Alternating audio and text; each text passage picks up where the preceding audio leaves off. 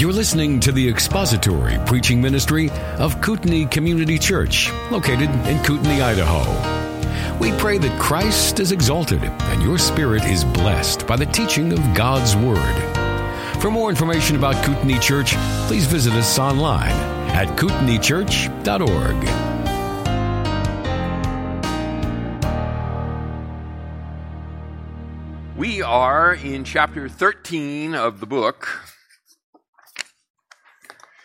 Chapter 13. And so let me say one other thing with regard to this. We are moving faster through the book in terms of history than we're moving in the syllabus. And so this is a little bit of a balancing act in that there are concepts and controversies being brought up in the reading that we haven't gotten to yet. And I don't want to get lost in that. So, and that's an unfortunate reality of the way the book lines up with what I'm trying to do. Poor planning, yes, that would also be it. So we're into Chalcedonian controversies, and we are not yet to Chalcedon in your syllabus. We've just put in the finishing wraps on Nicaea this evening, and then we're going to look at Carthage in 397.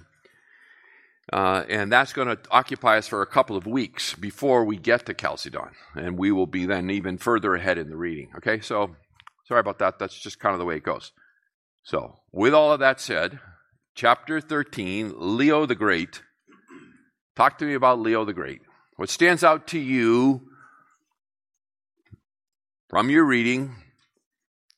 Good, bad, lessons learned, unforeseen consequences. Summarize Christology with Christ that be fully God and fully human. Okay, so he was significant in the resolution of the Christological controversy over the humanity and deity. That's right. That's right. Nicaea was about what? The deity of Christ. Nicaea is all about the deity of Christ. And it invites the Trinitarian controversies. They have been settled historically by this point, by the point of Leo. Now it is the controversy, Christological controversies with regard to the humanity and deity of Christ. How do they relate? Okay? And so maybe just even setting the table for that just a little bit. There's a chart up there that I've got for you. Hopefully you can see it. It summarizes the four main heretical views that were circulating. You'll see it on page 95 in your textbook in the footnote. He references Arianism, Apollinarianism, and Nestorianism. You'll see it as to what they are, and here they are pictorially. Right? So in Arianism, Arian denied what? Divinity or the deity of Christ. Okay? Jesus was the first created being, much higher than humanity. This is in Arius' understanding, but he was not God. Okay? So you see the picture, you've got the X through the D. So he denied the deity of Christ.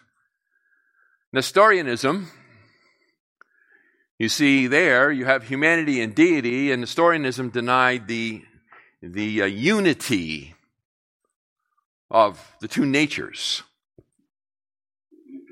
So Nestorius taught the mistaken notion, and again, we're going to look at this, I promise you, but the mistaken idea that the humanity and deity existed simultaneously within Christ, two natures in Christ.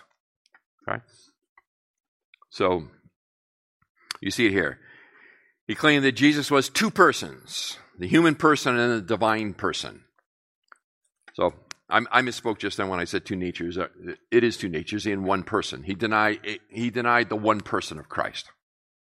So he said there were two persons operating simultaneously. Eutychianism denies the distinction between the measures or between the natures of Christ. Okay?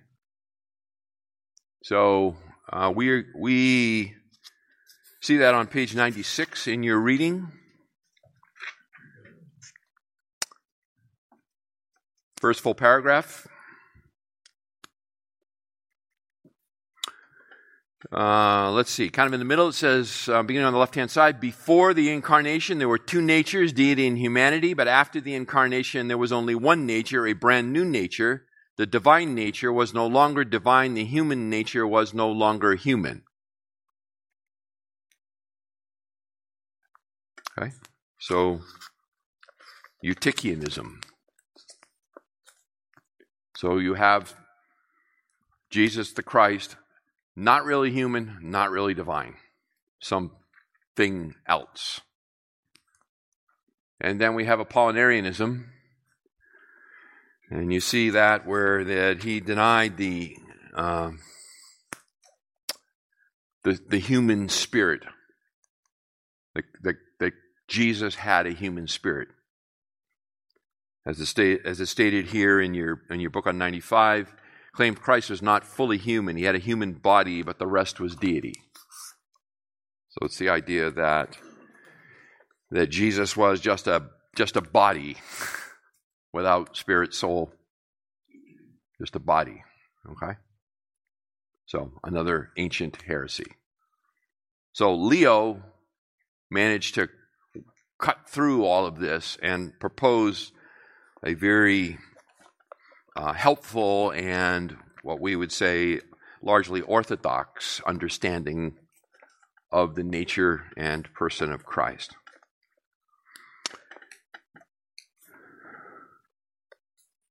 Okay.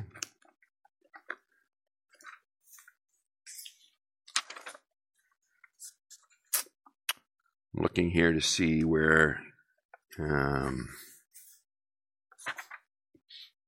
well, yeah, let's go ahead and you can see it, you read along on page 97 on the bottom. This is what he wrote in his written work, the Tome. For not only is God believed to be both Almighty and the Father, but the Son is shown to be co-eternal with him, differing in nothing from the Father, because he is God from God, Almighty from Almighty, and being born from the Eternal One is co-eternal with him, not later in point of time, not lower in power, not unlike in glory, not divided in essence, but at the same time the only begotten of the eternal Father, was born eternal of the Holy Spirit and the Virgin Mary, and this nativity, which took place in time, took nothing from and added nothing to that divine eternal birth, but expended itself wholly on the restoration of man who had been deceived, in order that he might vanquish death and overthrow by his strength the devil who possessed the power of death. For we should not now be able to overcome the author of sin and death unless, and here's the key money phrase, unless he took our nature on him and made it his own, who could neither sin nor could pollute, whom neither sin could pollute nor death retain. So the basic idea being is that unless Christ took on humanity in its fullest sense, he could not redeem us. And unless he is God in the fullest sense, then the value of his sacrifice is not eternally worthy to expunge our sin. You can think of it this way. What is the just punishment of sin? It is death. It is eternal death. It is eternal death. So, in order to expiate, in order to satisfy justice and to take that penalty, then the sacrifice has to be able to suffer eternal death on behalf of those whom he saves. No man, no matter how virtuous, could possibly offer themselves to fulfill the requirement of the law on you and I. And if a man could do that, it would only be sufficient for that man's redemption. Exactly. It's exactly. He could not purchase for another. Yeah. At best, he could walked perfectly before the law. And only been an unprofitable servant. And been an unprofitable servant. Yes. Right. So, you see the necessity of his full divinity in that the sacrifice has to have enough value to expunge the eternal debt that you and I owe. Notice what I'm saying is, on the cross, Jesus suffered eternal damnation for you in a moment in time. An eternity of wrath for you in a moment in time. How is that possible? He is the eternal one. And unless he shares your humanity, body, soul, spirit, or soul, spirit, however you like it, then he cannot save that which he does not bear. In other words, if he were a body only, then he could save your body, but he couldn't save your soul. And so he must be human in all respects. And as it says in Hebrews, yet without sin. And again, to belabor the point, but it's worth it, that means that sin is not essential to you and I. Sin is the intruder. Sin is not essential to humanity. Sin has intruded into humanity. We will be redeemed from sin. Okay? 6:19 at night, you're tired. Give me some help here. A nod, a question. I don't agree with that. I'd even take that at the moment. Go for it. Not a comment, just something. Yep. I thought it was interesting before the top it said, Leo was the first from the bishop to argue the whole, following the cornerstone. Yes. Yes. Yes. It was sound, but it was, kind of balances. Uh-huh. That's right.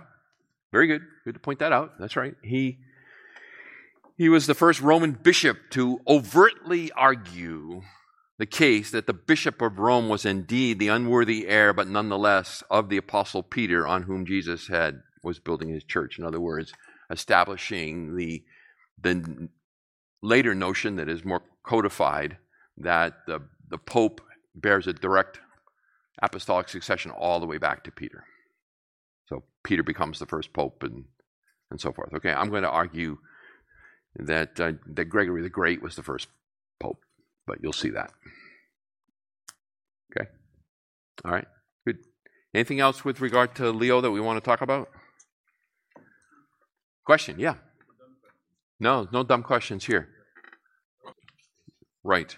So in the Old Testament, the animals were offered to atone for the sin of the people. But they had to offer it over and over and over again because it was never able to expunge their sin fully and finally.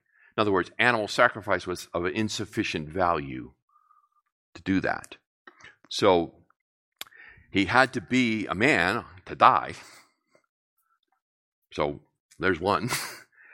And in order to fully identify with us, right, he couldn't, this would be weird, but like the idea that the second person of the Trinity could somehow take anything other than the highest of creation, which is man, is really not possible to be an adequate sacrifice.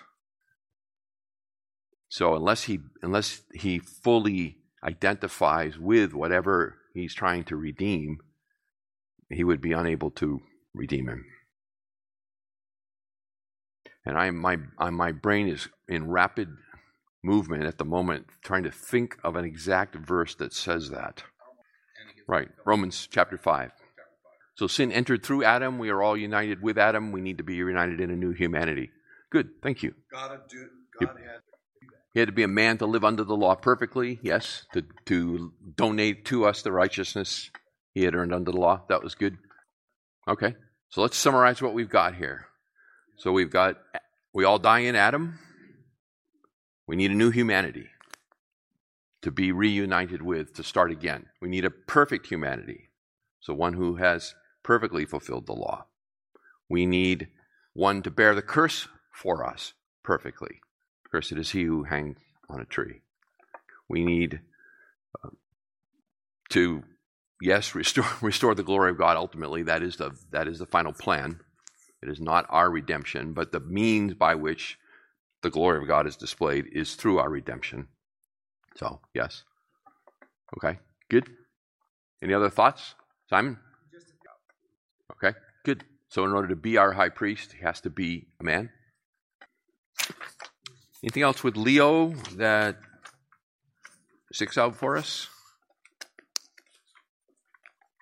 Maybe just one on page 100 under the conclusion. Just kind of, you could almost just pass over it, but let's see. Well, maybe we'll just read the whole conclusion. He says, Leo the Great was the key person to bring together previous theological thought as well as to challenge the most recent threatening thoughts regarding the person of Jesus Christ. The result was Chalcedonian Christology, which can be summarized in this way. The incarnation resulted in two natures, deity and humanity, in one person, Jesus Christ. Combining this with Nicene theology, it can be characterized as follows. God is three whos, persons, and one what, nature. Jesus Christ is one who, person, and two whats, nature. There were few groups that did not accept the declarations of Chalcedon. Some churches in the area of Syria followed Nestorian theology. Some churches in Egypt followed Eutychian theology and came to be known as monophysite, one-nature churches. The present-day Coptic church would be one such example. However, generally speaking, Chalcedonian Christology has been accepted as orthodoxy in the Western Church and most of the Eastern Church. So the thought that just occurred to me as I read that was the statement about the Coptic church in Egypt. So if the Coptic church in Egypt is Nestorian in their understanding of Christ, and if a Nestorian understanding of Christ is out of bounds, it is a heretical view. It is a sub-Christian view of the nature and person of Christ. Then in what sense is the Coptic church Christian? Lowercase c, question mark. If you have the wrong Savior, are you Christian? I think the answer has to be no. What if you're sincerely wrong? I'll leave it with you to muse on, but wrong God, wrong salvation. Okay, let's move on and talk about that guy from Florida. Okay, the doctor of the church, Augustine. What do we know about Augustine? Before we look at the thing that has probably most marked his life. What do we know about him? Okay, yep. So he was born into a Christian family through his mother's influence, Monica, right? So he had a Christian upbringing. It says here he gave intellectual assent to Christianity until he went to college. Does that sound familiar? Studied what in college? Philosophy. What does Athens have to do with Jerusalem? That was Tertullian, remember him? What happened as a result of his studies of philosophy? He embraced Manichaeism. That's right. What is Manichaeism? Anybody? That's right. The yin and the yang. Star Wars, the Force, that kind of an idea. That's right. So it's just equal struggle between good and evil. That's Manichaeism. Yep. Okay. So he lasted there a while. Then what happened? So after leaving Manichaeism, he embraced Neoplatonism and moved to Milan, began listening to Ambrose, who was a powerful preacher, powerful orator. What was his preaching style? Allegorical. Okay. Allegorical preaching would appeal to someone who was a Neoplatonist. And so he did come under conviction because why? What kind of a lifestyle was he maintaining the whole time? Pursuit of the lust of the flesh, a debauched lifestyle. That's exactly right. And he felt great guilt because of his debauched lifestyle, because probably the Christian upbringing and the fact that his mother followed him everywhere he went and prayed for him. Thank God for a faithful mother who will follow you around and pray for you, right? Hound you. The hounds of heaven will chase you. Okay? He was in the garden weeping over his sin, and he heard a small, still voice. Yes. A child's voice. Yes. That's right. So take up and read. Take up and read. That's it. Romans 13, 14. He read Romans 13 and 14. Let us behave decently as in the daytime, not in carousing and drunkenness, not in sexual immorality and debauchery, not in dissension and jealousy. Rather, clothe yourselves with the Lord Jesus Christ and do not think about how to gratify the desires of the flesh. He was converted. That's probably not what somebody might choose as a gospel passage, per se. So he was converted. Genuinely converted to Christ. How does someone just well, he was a powerful intellect. He was a trained orator. And so he turned that training and giftedness to the proclamation of the gospel and to writing. All right, he's a prolific writer. Page 103, under contribution, first sentence, was a prolific writer, second only to Origen in his literary legacy. So here's a guy who produced a lot of stuff. Okay, important stuff. Okay. I also wonder if Ambrose, the bishop, took him under his wing and discipled him and mentored him. Perhaps. Yeah. Okay. So, I mean, there's just so much about his life. Well, you see his influence on page 104. We looked at this last time at the Council of Toledo with the adding of the Philoquy clause, right? That the Spirit proceeds from the Father and the Son, and how the Eastern Church objected to them messing with the Nicene Creed in that way, and was an important contributing factor to the great schism of 1054, where there was an official splitting of the Catholic Church into Roman Catholic and Eastern Orthodox at that point. Okay? Never been healed. 105, middle, probably most well-known book, The City of God. And it was written to explain why Christianity was not to blame for the fall of Rome after 1,000 years.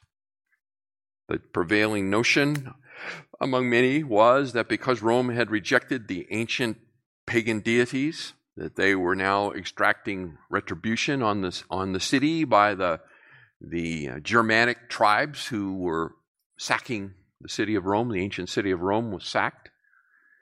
And so he wrote this book, The City of God, as a defense of why Christianity was not the cause of the fall of Rome in that way. Okay? What do you think of the bottom page 103 when it talks about people beginning to think that primarily it's individuals? Yes. I think that way the bishops and trying to create this hierarchy and separate. Right. That's a good question. Yeah, due to the confessions in Western thought, last sentence here, at least people began to think of themselves primarily as individuals. Christianity also became more individualistic in emphasis. Prior to that, we thought of ourselves as members of the human race, members of the church, and so forth. I would imagine the church wasn't enthralled with that idea, although the Roman church was far from its pinnacle of power. That doesn't occur for another 500 years, when they had their own standing army and things like that. But yeah, that's interesting, because we are the beneficiaries, I guess, of that line of Augustinian thought that we individually stand before God, right? That you have to make a personal decision, faith in Christ, that kind of an idea. Corporate solidarity is much more foreign concept to us, although there's plenty of biblical evidence for those kinds of concepts as well? Okay, good. Thank you. All right, let's just do this so we don't completely spend our time in this book talking about things that we're not going to talk about for a few weeks. So let's talk about the big issue, which was his controversy with Pelagius. 107, page 107, first full paragraph. Second and maybe most important controversy faced by Augustine was prompted by Pelagius. What do we know about Pelagius? He was a British monk. Okay, strike one. Anything else we know about him? Anything good about Pelagius?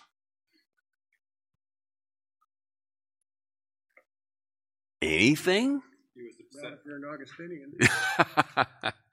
Go ahead. He was upset with the sin of Rome. Yes. He was absolutely disgusted and horrified with the debauchery that existed in the city of Rome among those who professed the name of Christ. Christianity in general had fallen to such a low level. Why? Well, because the concept of if you're a citizen, you're a Christian, meant that everybody's Christian. If everybody's Christian, maybe nobody's Christian. He didn't believe in the original sin, but we were not affected by that. That's right. So Pelagius reasoned that God would not have commanded us to be holy because I am holy if it were not possible for us to obey that command.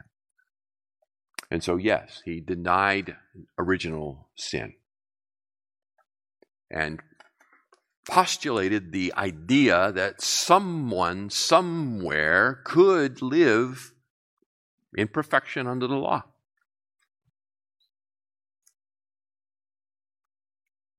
Right? Middle of the last paragraph on 107, Adam's sin did not affect anyone else other than providing a bad example. Pelagius went so far as to say it's possible to live a sinless life without any help from God. Sin was not inevitable. Okay? He taught that we are sinners because we sin. Augustine taught the opposite of that. What did Augustine teach? We sin because we're sinners. We sin because we're sinners. We're constituted sinners in union with Adam. In union with Adam. So, let's do this. Let's just look at the chart. So we have Pelagianism here. Summarized, man is born essentially good and capable of doing what is necessary for salvation. Pelagianism was declared a full heresy. Okay? All right. Then we have Augustinianism. Augustinianism says that man is dead in sin. Salvation is totally by the grace of God, which is given only to the elect.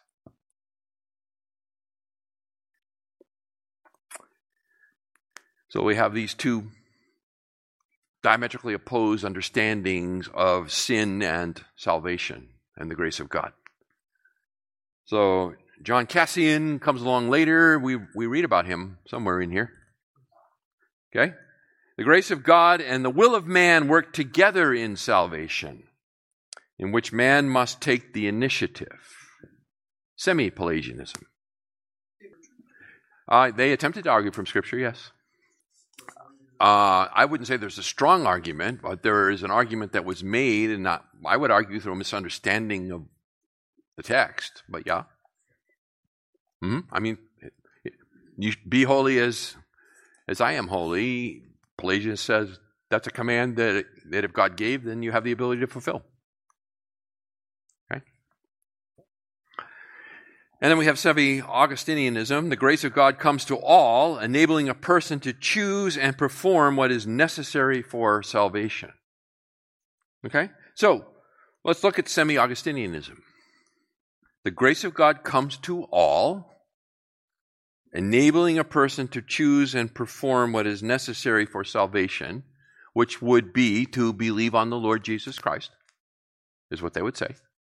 Okay? So they're not postulating a works righteousness. Okay? What does that sound like? Sounds like Arminianism. Error. Right? Sounds like evangelical Arminianism. So why is plagiarism heresy and semi-Augustinianism? Well, as he does he say it here? Basically what he says is that the church never fully got on board with full Augustinianism. Luther revived it. Calvin embraced it. It is the Reformed tradition, for sure. And I think it is an accurate representation of exactly what the gospel involves. But we are saved by the atoning work of Christ, not by our theology. So, are there, let's see, I'm careful how I want to say this. Could someone believe a suboptimal or have a suboptimal understanding of the work of salvation and still be saved? I think we'd have to conclude yes. Right? And the reason here's the reason I conclude yes. I'm saved, and I started with a suboptimal view. How many of you guys were saved in Arminian settings? Let's have some hands. How many? Probably half the room. Because why? Because we repented of our sin and we trusted in the Lord Jesus Christ. And we were saved. And then over time, our theology began to develop as we pushed into the scriptures and as we were taught and so forth. And so our understanding expanded and clarified and focused and so forth. But the saving work of Christ didn't change. Didn't change. So we should teach the truth. We should disciple to the truth. We should preach the truth. But we should be gracious with people who come with a less than ideal understanding. Not out and out, right? Pelagianism is out of bounds. One would think so. It's hard to misunderstand. But, It's by grace that you've been saved. Yes. And they would say grace, right? To be charitable. The grace of God and the will of man were together. Right? So they would postulate a prevenient grace that works to enliven people to believe. The other one, grace of God comes to all, enabling them to believe. That's anti-Augustinianism. That's not semi-Augustinianism. Right. Yeah. So, I mean, these categories are just what systematic theology writers have put on them through the years to try to categorize such things. Okay? So, they depend on the grace of God. To anything that postulates something other than that is absolutely out of bounds. And to leave you lost in sin. Yeah. Well, your author tells you in page 107, second paragraph, he says he's stunned by the rampant immorality and how it was being justified theologically by a statement like, I was born a sinner, therefore I really can't do anything about it. So that was highly offensive to him. And you know what? That's highly offensive to me. That kind of an idea. Okay? I have a different response. So he was further upset when he became aware of Augustine's confession, specifically its most famous statements addressed to God. Give the grace to do what you command and command what you will. To Pelagius, this seemed to make God a grand puppeteer of people and took away human responsibility for sin. So his misunderstanding, and I've heard it often repeated by others, that if you believe in the doctrines of grace, you have made God out to be a puppet master. Where is your will in this matter? Does he just, do these things? You believe because you're elect. And that Augustinian understanding can also run into a ditch, and did in the 18th century with regard to world missions. When people would say things like, if God wanted the pagans to believe, then he would send somebody to them. Right? Speak to them from heaven, whatever. But nobody would go. So kind of the Augustinian ditch is it devolves into a fatalism. And fatalism is not a Christian concept. So I think, where were we? Oh, yeah. So I think those are some of the reasons that provoked him. Now, was he a spawn of Satan? Yeah, I think so. Yeah, that's my conclusion of him, is that he is a spawn of Satan, in that he postulated an understanding that would damn the entire humanity. He wasn't just a little wrong. Yep. Pride does play in. That's true. Yes, it is. And then the danger is it becomes a license to sin.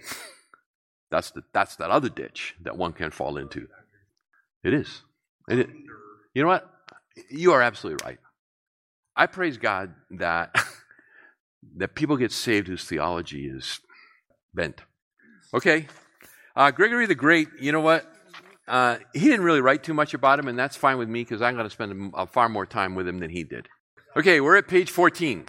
It's actually page 13 at the bottom, I think, in your syllabus. Is that right? Athanasius, page 13 on the bottom? Is that true? Okay. So, Athanasius, Egyptian by birth, Greek by education, small of stature, keen of mind, powerful of pen. He was a deacon of the church in Alexandria, serving under Bishop Alexander of Alexandria, and accompanying him to the Council of Nicaea that was, as you remember, called by Constantine to resolve the dispute within the church, particularly the Eastern Church, that was threatening the unity of the empire.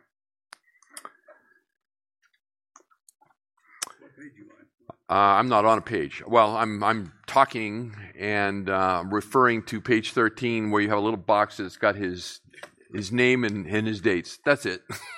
So you can write down whatever you like. He is in your book. I think he's like chapter 9 or something in your book. Okay, page 71 of the book. And we looked at it, I think, didn't we? Or did we just flat skip over it? We just flat skipped over it. Okay, sweet. All right, let me give it to you. Okay, after I finish with his background a little bit. So he was a combative man, which is a good thing when it's enlisted for proper causes. And so he was tireless in his opposition of Arianism, because as you remember, when we covered the Council of Nicaea, although the council was virtually unanimous in their declaration of the full deity of Christ, I think there were only 2 or 3 bishops that dissented. Many who signed it were less than persuaded, and a man persuaded against his will remains of the same opinion still. And that revealed itself in the fortunes of poor Athanasius, in that he was deposed 5 times and sent into exile for a total of 17 years, because depending which bishop had the ear of the emperor and worked their political will, then Arianism or Nicene Christology would rise and fall, would ebb and flow within the empire. And that was to a large degree because many of the bishops who signed it were not really, didn't really understand the issues or were not committed to the issues. So I would say that he single-handedly preserved the church and protected it from Arianism in much the same way that Martin Luther single-handedly recovered the gospel. Now, does that mean that if Martin Luther hadn't existed, the gospel would have lost forever? No. But he was certainly very, very instrumental in use of the Lord in the recovery of the gospel in the 16th century.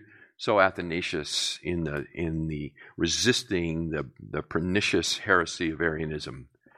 And again, wrong Christ, no salvation. Arianism's modern adherents are the Jehovah's Witnesses, right? Who are outside of redemption. Okay? So, Athanasius rooted his Christology, and this is kind of the money statement, and it's taken from a book called Great Leaders of the Christian Church, page 67, if you want to look it up sometime. Athanasius rooted his Christology in redemption. Since only God is righteous enough to satisfy the demands of his own justice. Okay? So you see how he's working here, how he's reasoning. Since only God is righteous enough to satisfy the demands of his own justice, for that reason, our salvation could only be guaranteed by God himself become man and did the impossible, which is to die for us, so that we too might do the impossible, become like God. Okay? So, beginning with a right understanding of what redemption actually is led him to a right understanding of the person of Christ, the deity of Christ. Okay? Athanasius. Okay, let's move to Carthage. I've been told it's a nice place. It's in North Africa. And in particular here, I want to look with you at the Council of Carthage in AD 397. So, we're on page 14. Let me set a little background behind this. So, for the first 15 years of the church, Christianity had no authoritative writings except for the Old Testament and its Greek translation, the Septuagint. In other words, it was a message communicated orally. There was no written product, no written documents. Proclamation was by word of mouth. Doctrinal and practical issues, though, begin to give rise in the churches.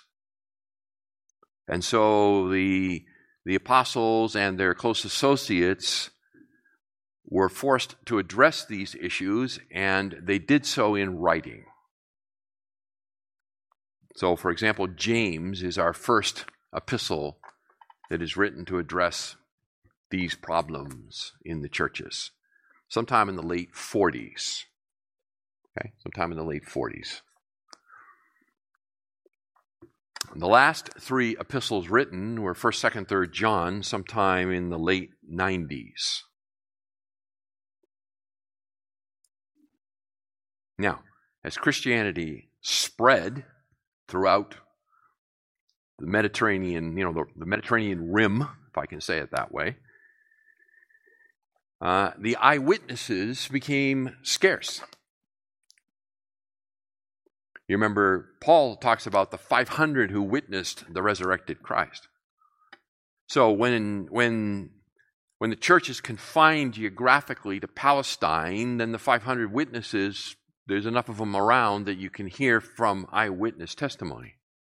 But as it begins to expand out through the empire, there's just not enough eyewitnesses around.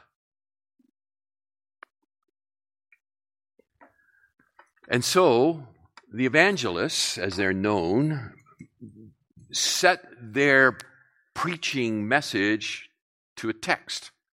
They wrote it out. The Gospels. Matthew, Mark, Luke, and John. So, Matthew is the earliest, sometime late 50s.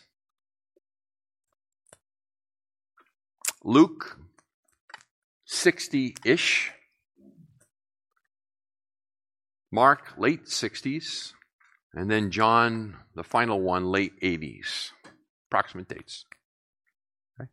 Now there's a written testimony that can go throughout the empire, right? So the disciples witnessed everything that Christ did, his resurrection, and they wrote it down, and now that authoritative document can begin to go out and be a witness. Jerusalem, Judea, Samaria, to the end of the world.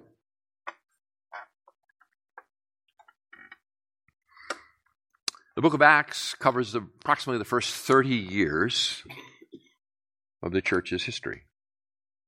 So the book of Acts closes in Acts 28. Where is Paul? There, you remember? He's in Rome.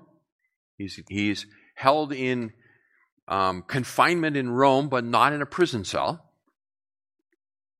He's in his own rented quarters. He's able to receive guests. He's able to write and send letters to Philippi and Colossae and so forth.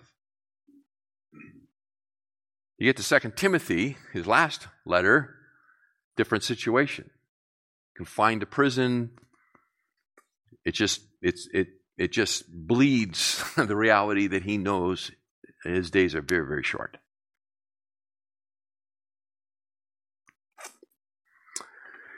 Finally, the book of Revelation, the plan for the future was written around 95, somewhere around 80, 95, and closes it out. John was the youngest of the apostles and lived the longest. When Revelation was written, when John put down his pen, then the canon was closed. The canon was closed. In other words, at that moment, the Scripture had all the authority it would ever have. It just took time to recognize it. Took time to recognize it. So,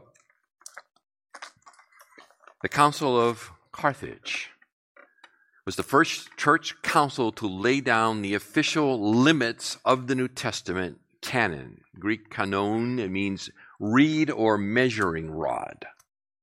So the word canon means a measuring rod or a reed, which was an ancient measuring device.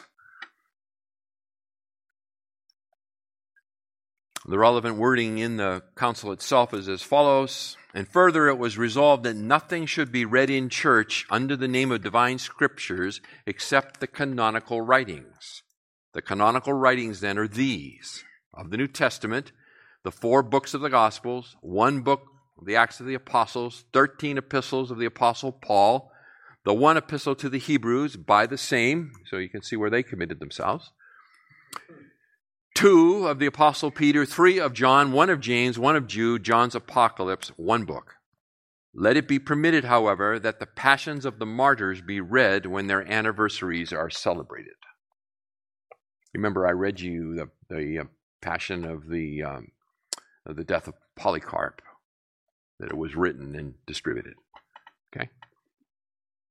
So, based on the late date of this council, right, 8397, we're here at the end of the 4th century. So based on the late date of this council, some would have us believe that the question of which books were part of the canon and which were not was an unsettled issue for the first 300 years of the church. There are some that will argue this. Some would further have us to believe that because the council established the canon, quotation marks, that the Bible is subject to the church rather than the church being subject to the Bible. That is a huge question. The correct view of the canon is to view it as a collection of authoritative writings with the authority resting in the fact of inspiration rather than in the authority of the collecting agency. Okay? Look at it again.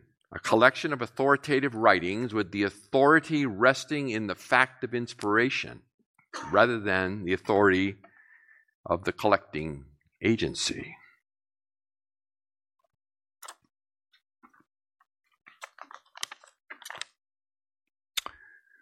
This, let's see, we'll do it this way. You'll see it better.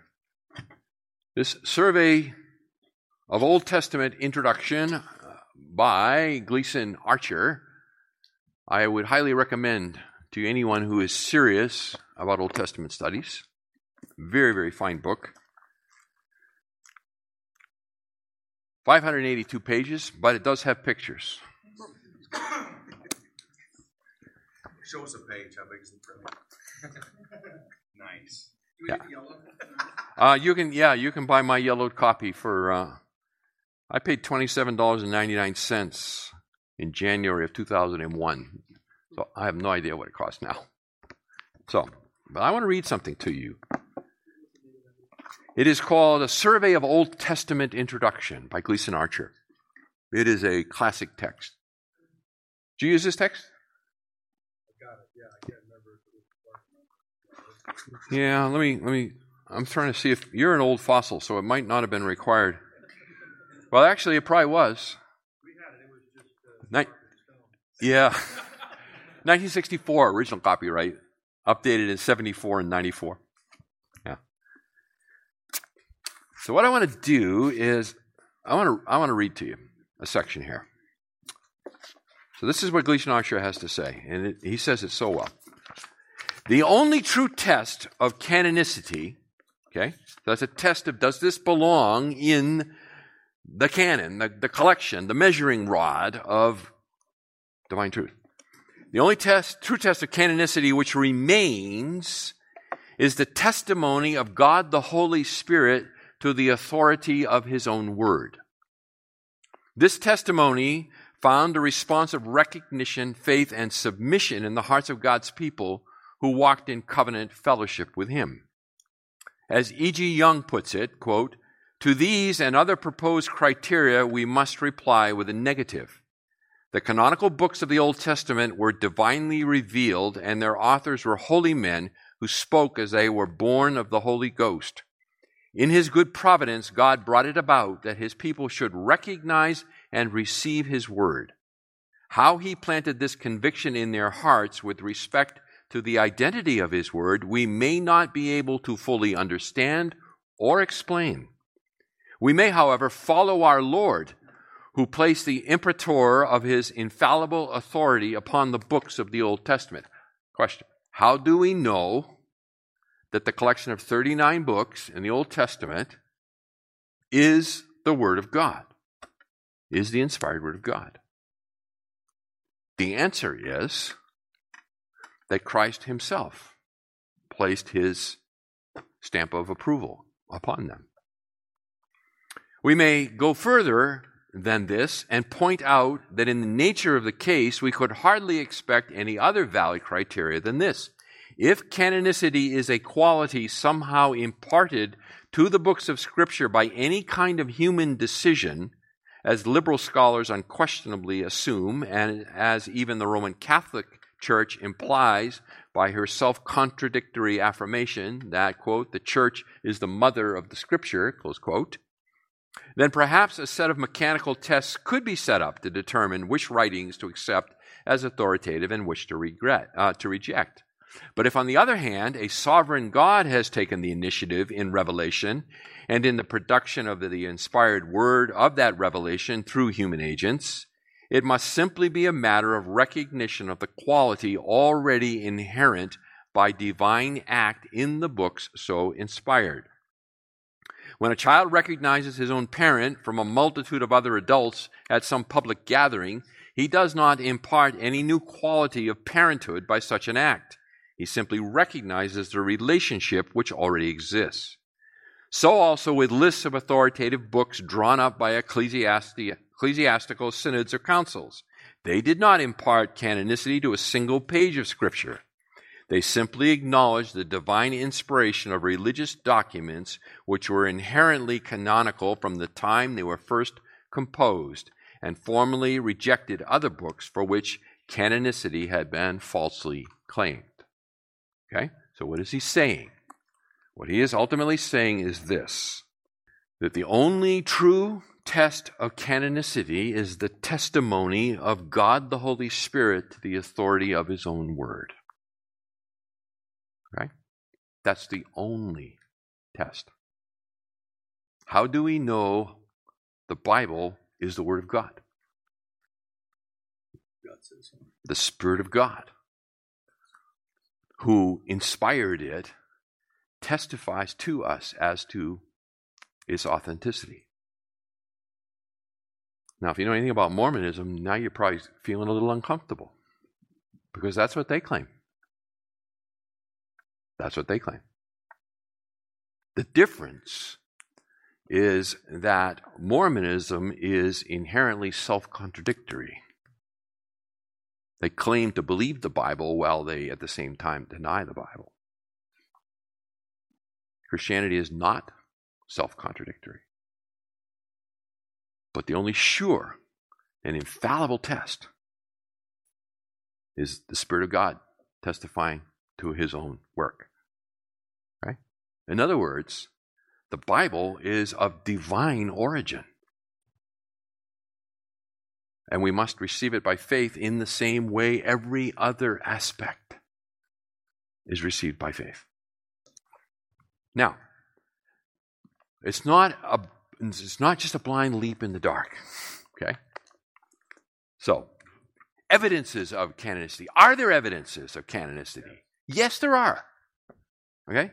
So we're not arguing that there is no evidence at all. We believe this, with no lack of evidence. Right? There is evidence. But we believe it by faith. We know it to be true. I'm going to demonstrate it to you. Unfortunately, not tonight. It's going to have to be next week. We just don't have enough time. But let's just look at the scriptural evidence of canonicity. So we have these circular letters. Okay? Circular letters. In other words, letters that were written to be distributed among many churches, or to be passed on from one church to another. So you see it in Galatians, for example. Galatians 1:2.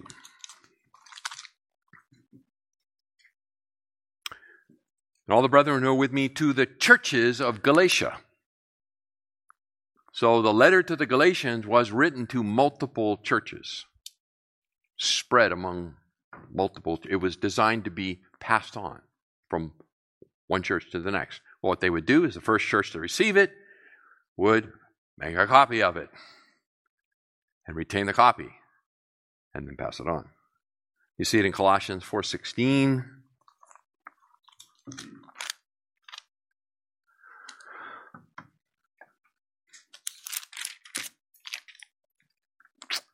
When this letter is read among you, have it also read in the church of the Laodiceans, and you, for your part, read my letter that is coming from Laodicea. There are some that believe, I'm inclined that way, that Ephesians was the letter coming from Laodicea. Prison epistles, written to be circulated. Okay? We have the authority claimed by the authors themselves. So, 1 Corinthians 14:37. If anyone thinks he is a prophet or spiritual, let him recognize that the things which I write to you are the Lord's commandment. 1 Thess 2:13.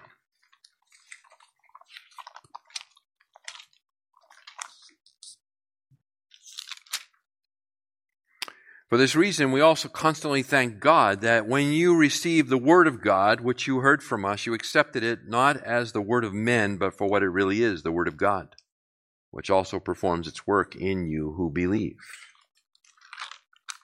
1 Timothy 5:18.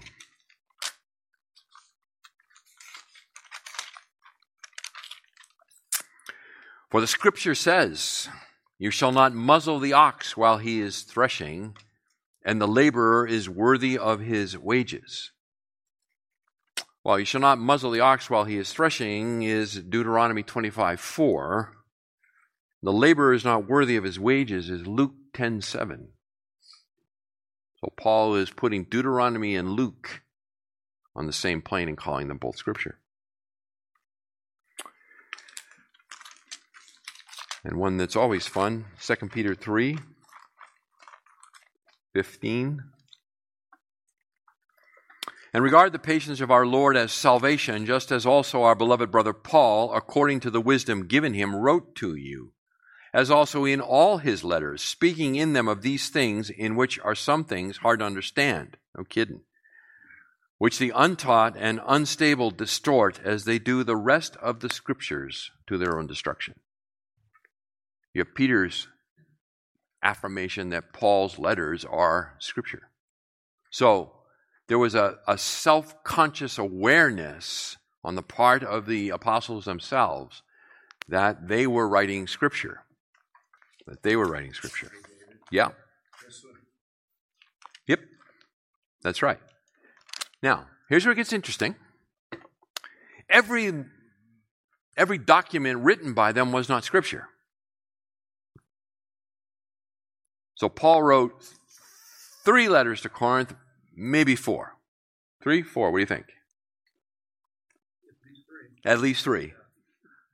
Yeah, I think I'm persuaded of 4. Which means that, say there's 3, there's 1 missing. Perhaps 2. When Paul wrote out a grocery list, it wasn't inspired of God. Yeah? Yeah.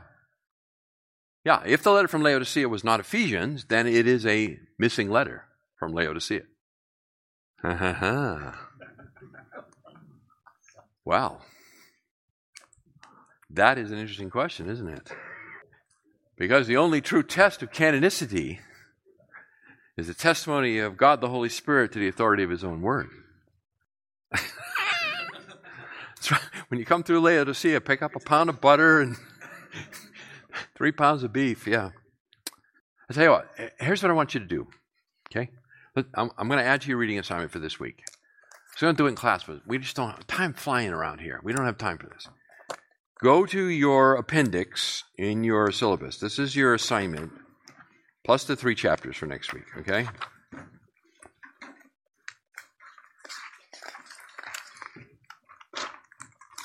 What I want you to do, page 48. Well, actually, page 48. The Didache. Okay, the Didache. An ancient document that some contended belonged in the canon. All right, here it is for you. Translated into English. I want you to read it.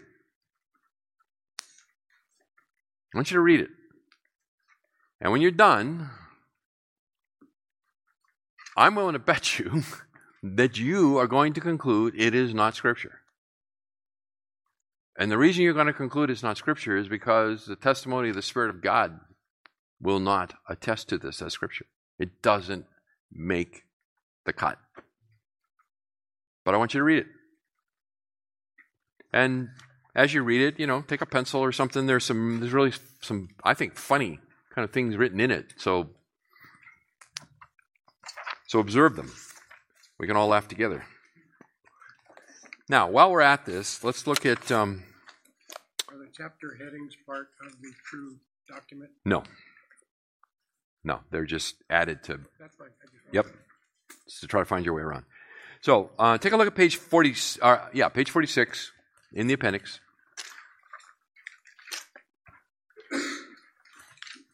We'll just finish with these 2 charts.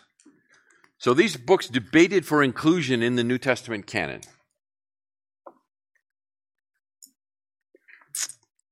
So you can see the book of Hebrews. It took a while before it was accepted in the canon. All right? Now, was it the Word of God from the moment the author put his pen down?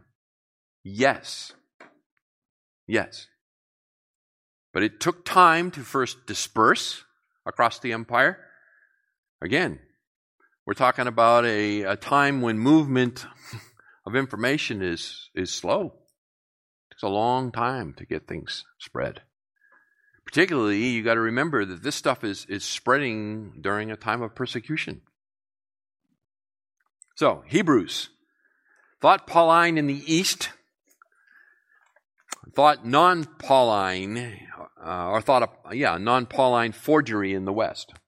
So for a period of time, the East and the West could not come to an agreement on the book of Hebrews. So it was later in its universal acceptance.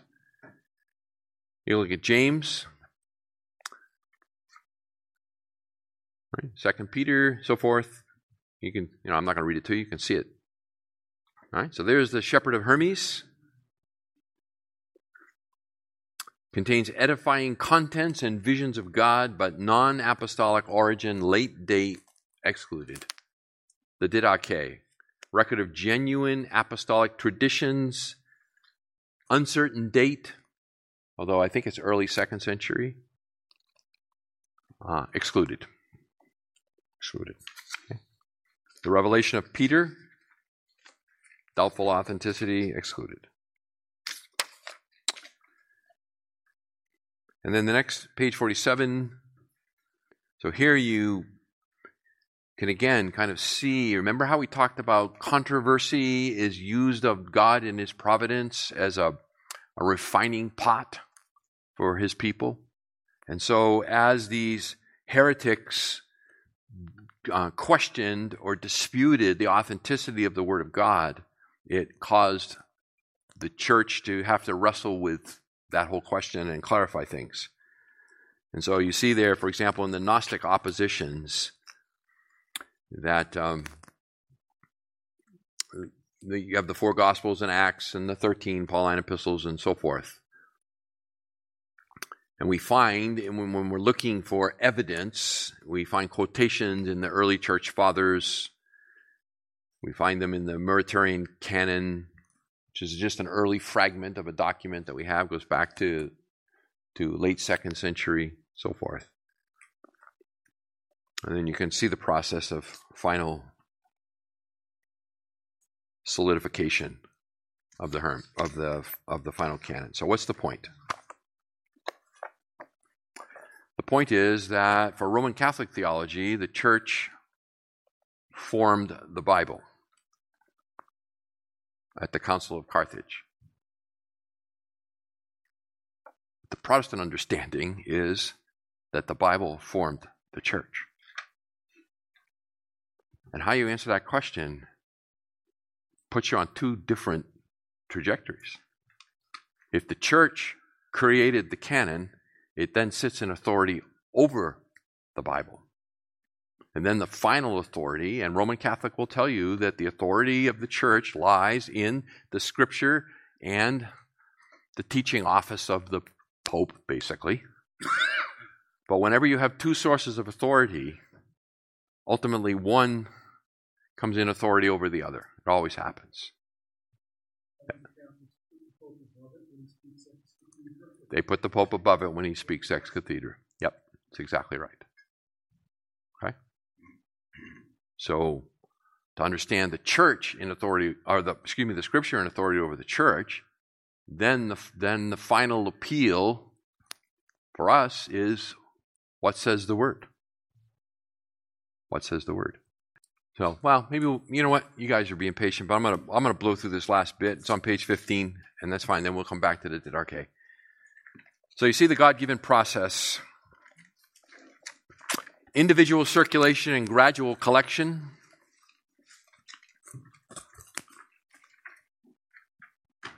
You got Clement of Rome, refers to a number of New Testament books.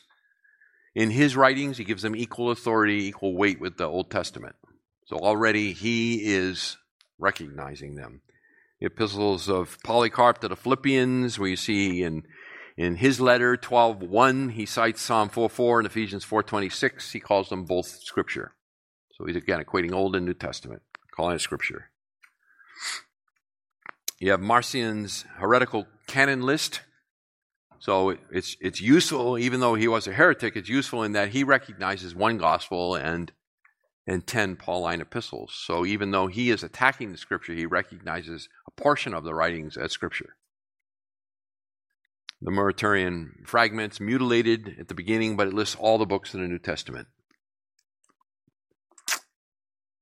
The Apostolic Fathers refer to the New Testament writings when defending the faith or refuting heretics. The Shepherd of Hermes and Didache are also listed as important but not canonical books. And then finally, our buddy Athanasius, this is probably a good way to end. In his Easter letter to the congregation in AD 367, he gives a list of all 27 books. Okay, so by that time, it's universally acknowledged. So what's the takeaway? The takeaway is that it is the Word of God the moment it's written, but the process of dispersal and recognition took time. It took time. All right? So, go home and read the Didache, mark it up, come back, we'll talk about it. I'd be willing to bet anyone here that you are not going to think this is Scripture. That's right. The exact same process. The Spirit of God testimony to them that these spurious writings were not the Word of God. Thank you for listening to the latest podcast from Kootenai Church. If you'd like to learn more about Kootenai Church or to donate to our church ministry, you can do so online by visiting kootenaichurch.org. We hope you enjoyed this podcast and pray you'll join us again next time. Once again, thank you for listening.